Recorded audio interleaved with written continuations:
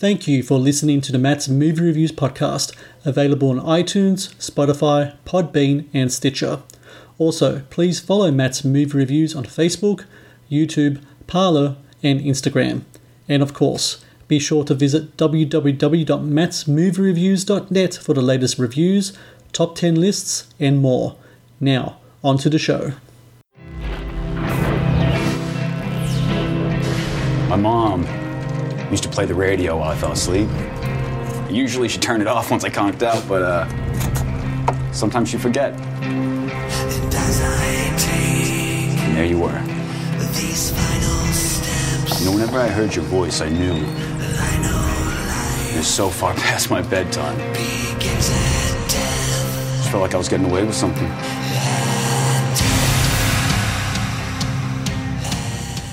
Hello and welcome to the Matt's Movie Reviews podcast. I am your host, Matthew Perkovich. This is episode number 298, currently playing in cinemas across the US and to be released in virtual cinemas on October 15 is 10 Minutes to Midnight, a vampire movie with a twist that stars horror legend Caroline Williams as Amy Marlowe, a veteran late-night radio host that experiences a strange trip of a night from hell after she is bitten by a bat. To make things worse, a violent storm has her trapped with nowhere to go. A horror movie both frightening and profound, 10 Minutes to Midnight explores themes eternal and relevant in a unique take on a vampire horror film and does so with a surreal style that is as intriguing as it is perplexing. And joining me now to talk about 10 Minutes to Midnight is the film's director, Eric Bloomquist, and the film's star, Caroline Williams. Eric and Caroline, I thank you both very much for joining me today. Thank you for having us. Now, Eric, it's been almost 100 episodes since you and I last spoke about your film, Long Lost. And talk about, passage of time, etc., things going past. It seems like it was just yesterday, actually, as we last spoke. And you have this new film that's coming out now. Once again, you wrote it with your brother, Carson. And it's a really interesting film in that the touchstone of the movie, the launching pad for it, which a lot of people would jump on, is that it's a vampire movie, but it's much more than that. I was just kind of curious, though, in the process of creating your script, does it begin with an idea of creating a vampire movie and then it morphs into something else? Or do you have an idea exploring the other themes in the movie and then you just add that vampiric element in it to kind of have it as kind of like a launching pad to go into these other themes? This one began with trying to conjure a feeling that I had when I was a kid and Carson was a kid, when you felt like you stayed up just a little bit too late and you were channel flipping and you stumbled upon some episode of some anthology show that was a little bit too old for you and you just felt like you were up a little bit too late, but you were so ready to watch it anyway. So it started with that feeling and trying to recapture and recreate and re-energize that feeling for people. And then I was very drawn to the concept of a radio station, and Carson had been toying around with this idea of a one night, one location contained vampire thing. And this idea of time being enveloped and encapsulated in this radio station seems to resonate really well with vampirism because age is such a big part of that. And then we had this thought of an older female protagonist because I think in the diversity conversation, age is often excluded. So that was something that was really interesting to us, to try to make somebody who wasn't a generic, strong female character, but just was an interesting, flawed female character with wisdom and mistakes and age and this weird non-nuclear family. So all of that stuff married together to create what 10 Minutes to Midnight became. Caroline, when you received this script from these young filmmakers from Connecticut, what is the first thing that really jumps out at you when you read about your character of Amy? Her love of music, her love of metal, rock and roll. Her lifestyle largely was following bands and promoting the music and living for the music for the most part. And that was really easy for me to relate to because, in my younger years before I married and had kids, things like that, that was really an important part of my life. I started out wanting to be a singer. And so, that kind of translated for me. Plus, I loved the idea of an older woman confronting her life while she's trapped inside the place that she once loved. And that she's now sort of being rejected by. I mean, there aren't that many great roles for women in my age range. And to have a couple of really young guys from Connecticut write something that absolutely went to the heart of what it is to be a woman transitioning.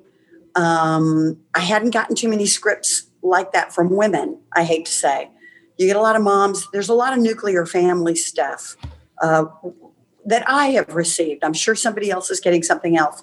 But I had not gotten anything like this, a single woman who has lived her life for her own pursuits. Eric, we've mentioned the word transition a few times now, and it's also a movie about transformation as well. And the character of Amy, she really does undergo a journey of kind of like self-discovery. What I found really interesting about it is you have the vampire element. You spoke about the whole aspect of having this story placed in one setting, in the one profession of a radio host. What is it about that profession in particular that you think lends itself so well to this character development of transition and transformation? I think that there's something so consistent about the idea of the radio host and even the late night radio host. There's a monologue early on, another monologue later that sort of is a direct line to my thoughts and feelings about this, about just hearing a voice in the darkness and feeling comforted by that, and like not knowing it in many of the ways that you would know another person, but feeling an intimacy with it that you don't with other people, that you do feel the common connections with.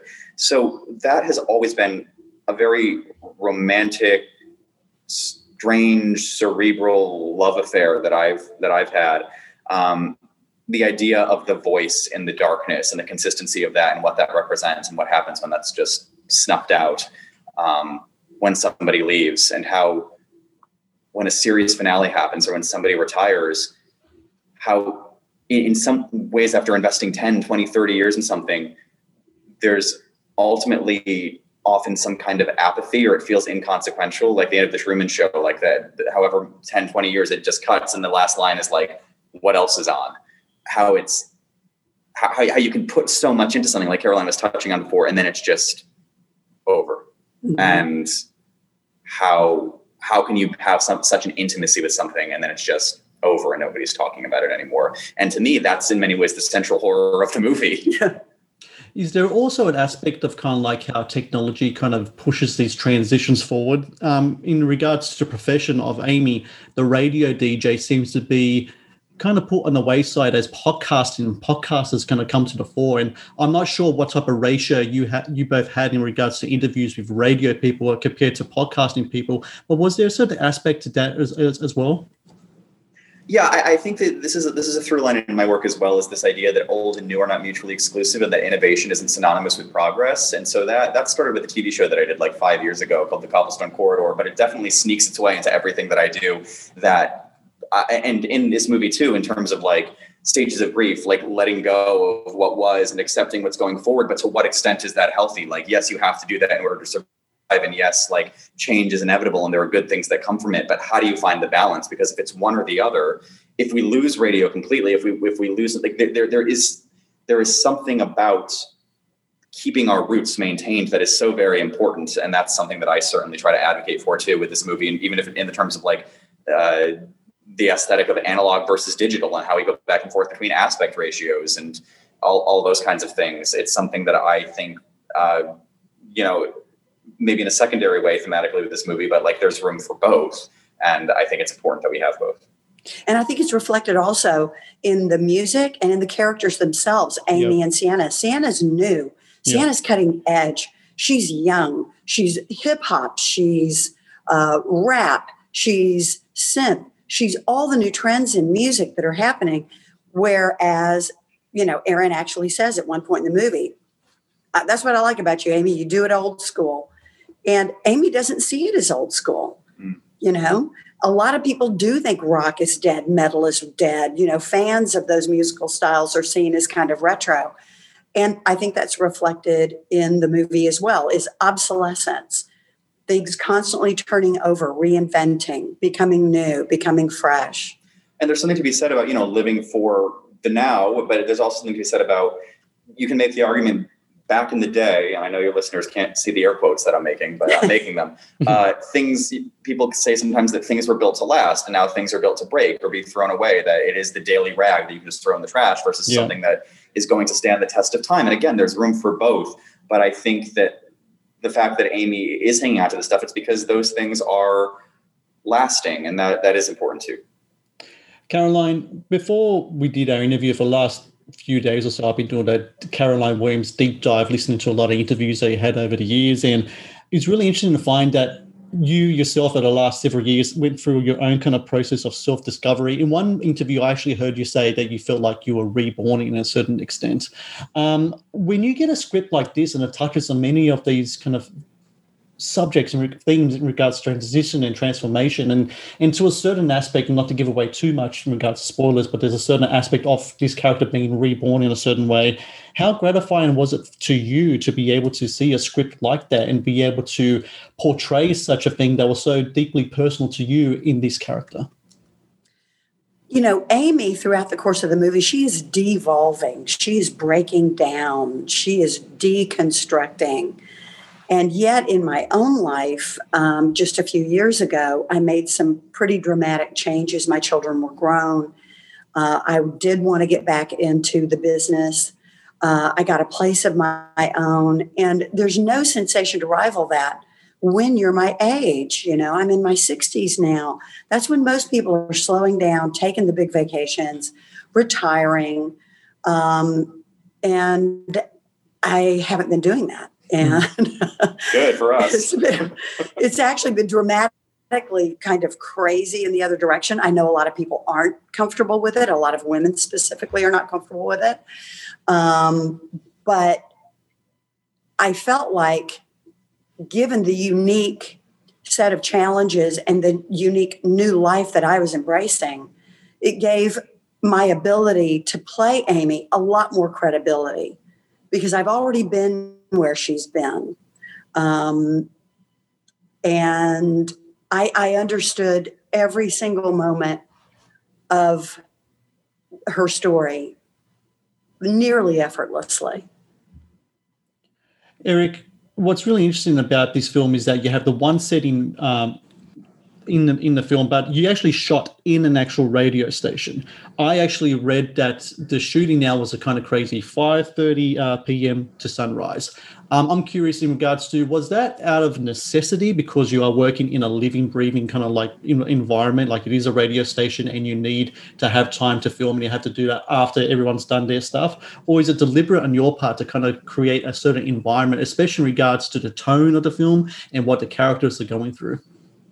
It started out of necessity because it is a living, breathing radio station. So we walked in while they were leaving and we left as they were coming back. Necessity also because we were shooting overnights and there were many windows in there and we didn't have the time or resources to black them out. And we have this rain machine that's outside the whole time. So it just wouldn't have worked. But, you know, you're absolutely right, too. I mean, it ended up, at least for me, being a great gift because it's like sometimes the best stuff happens at 3:30 in the morning when you're not expecting it. And it really was amazing to live like vampires for a week and to feel what that was. And when Caroline landed, she landed a few days early. Our adventures began. She got off the plane and she was energized and she said, I want to see the station. So we went to the station and we hung out there for a few hours and we walked the space and she got acquainted with it and we breathed it in and we immersed ourselves in that environment. And then we went to Walmart and went shopping and we stayed up till 4. And then the next day we did it all again. We stayed up till 5. And the next day we stayed up till 6. And then we were shooting and we had acclimated to it. And, you know, of course it comes with difficulties, but because we had transitioned into it, I felt that it was very energizing and it was really cool to be able to do that. Of course, you know, there are other times where, you know, you have to do night shoots and you're like, oh my God, a night shoot. But we had a really good time. And I think that the reality of it influenced the end product and what you're seeing on screen. I don't know, Caroline, would you agree?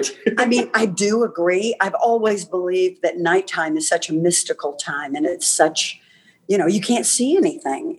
And we were creating something in the dark. And the challenge of it is those circadian rhythms try to default back to their original positions. And it can make remembering lines and action. And plus, it was such a distinctively different character from any Caroline Williams that anybody knows. So I had an entirely different relationship with Eric than I've had with any of my other directors, because I needed him to be there crafting and forming and creating my moments, Amy's moments. I wanted to be Amy, the character, and not do the default settings that Caroline has and that people have grown familiar with over time. And that was also a big challenge. But he was always right there. He's either by the monitor or he was by the lens and talking to me, guiding me. I haven't had that experience in a very long time. And it brings into real sharp focus what I've been missing in a lot of the things that I have done over the last couple of years. And I really think it really shows on the screen, because honestly, it is one of the best performances you've done. And it really is just such a terrific turn. And I have to congratulate you in regards to that, because it's just such fantastic performance. Eric, we are kind of undergoing a transition of our own right now, all of us, into a new world. Exactly what world we're going to inhabit at the end of all of this, what's going on right now, we don't know. I want to speak to you especially in regards to cinema, or the cinema experience. I know you are an advocate for the cinema experience, and you see cinema as sanctuary. That was a direct quote from the last time we spoke. Yeah. When this is all over, what do you think the cinema experience is going to be like? I mean, looking just from around the world, in the UK, you have certain cinemas that are temporarily shutting down, different places in the US. I know, Caroline, you're from California. I know the industry has been especially affected over there. Eric, what do you think is going to happen when this is all over? Are people going to be really just chomping at the bit to get back inside those cinema doors again? Or do you think with how people are consuming a lot of their content these days, streaming, etc., that maybe perhaps there has been a sort of getting, a transition of their own, of getting used to how they view their content these days? I think in many ways we are in survival mode right now, across the board, including how we're consuming content. And I say that again as somebody, I'm sure I said this in the Long Lost interview, as somebody who streams, and there is a place for streaming, and I'm all about it, and it's great, and the accessibility, and it. But I will say, my sincere hope and belief is that we will not only return to form, people will have a deeper appreciation for what has been missing, because I truly believe that as humans, we need and we crave communion with other people in all ways, including in consumption and discussion of art. And I don't even mean that in a lofty, cerebral way, just in like getting together and everyone's heartbeats and breaths are synchronizing because we're being scared by the same thing. Right. That is vital. That is humanity. And that's what I want to keep creating. I know Caroline wants to keep creating. I know the peers around me that I work with want to keep creating. And yes, I think it's a smaller subset that are going to be jumping right back into it. But I think as time goes on, people will become more and more aware of that urge that they just can't shake and shouldn't want to shake. And when people feel safe and when it is safe to do, I think people will just, we need to be together. We need to mourn what has happened. We need to celebrate what we've overcome. And we need to feel the full extent of our humanity again. And sometimes that can come with streaming a thing at someone's house, but sometimes that means getting together with strangers, sitting in a room and going on an adventure. And I can't think that that's going anywhere, because that's been ingrained in humanity since the onset. And to my point about old and new not being mutually exclusive, like, you can't improve on that. So why would we want it to go anywhere, and why should it go anywhere? So I will always, always, always, with safety in mind, advocate for that whenever and however it is possible. And there is something very, very interesting, specific to 10 Minutes to Midnight, is our distributor, as well as Eric and his brother Carson, aggressively fought to get us into traditional theaters across the middle of the country. In New York and LA, we weren't going to be successful, but Arizona, their Harkins theaters, booked us into 4 of their indoor theaters. And we had multiple show times, and people were going. And part of that is of necessity. Mom and pops and these smaller chains, smaller community neighborhood movie theaters, they want to stay in business. Yeah. And I think because the impact of the whole virus thing has been less in those areas of the country, people are easier and more comfortable going back into a theater. I think the major cities, will be a little more challenging. But the minute the ArcLight announces that they are going to start running movies, I'm going to be first in line. Of course. And I will say too, we've been bouncing around. Caroline's been here for a month, and we've just been touring this movie around, and we've been going to screenings, and we've had amazing pop-up outdoor screenings. We got off one last night that was completely sold out. It sold out in 11 hours after it was announced. It was full of genre fans. We watched it on a gigantic 40-foot screen in the middle of a huge field with food trucks and rock music and signings, and people, you could viscerally feel the electricity of that. And people needed that. It's like they were breathing again, and yes. it was magical. It was magical. Yeah, and there are drive-ins. The resurgence of drive-ins. Who would have thought that would ever happen? But they're back, and 10 Minutes is going to be paired with Synchronic, which is a couple of filmmakers that are really amazing, and it's only fitting that we would be sharing the marquee with Synchronic and Justin Benson and Aaron Moorhead in Indiana. So there's still more to come. There is still such avid interest, and it continues to grow. So for everyone out there listening, 10 Minutes to Midnight, available now in theaters across the US, virtual cinemas, 15th of October. And also there is a video on demand and digital release that's going to come on in January, 19th January to be specific. Whether it be in your cinema, at the drive-thru, or online, I really, really recommend people check out this movie, especially now Halloween's coming up. This is a perfect Halloween movie. It's going to scare you. It's going to make you think afterwards as well, which is, to me, is a great double act right there. And Caroline Williams, Eric Lundqvist, I thank you guys very much for joining me today. Congratulations with the movie. It's so great that you're out there really promoting your movie, especially in these days. It's great to have something out there to talk about, something to show to people.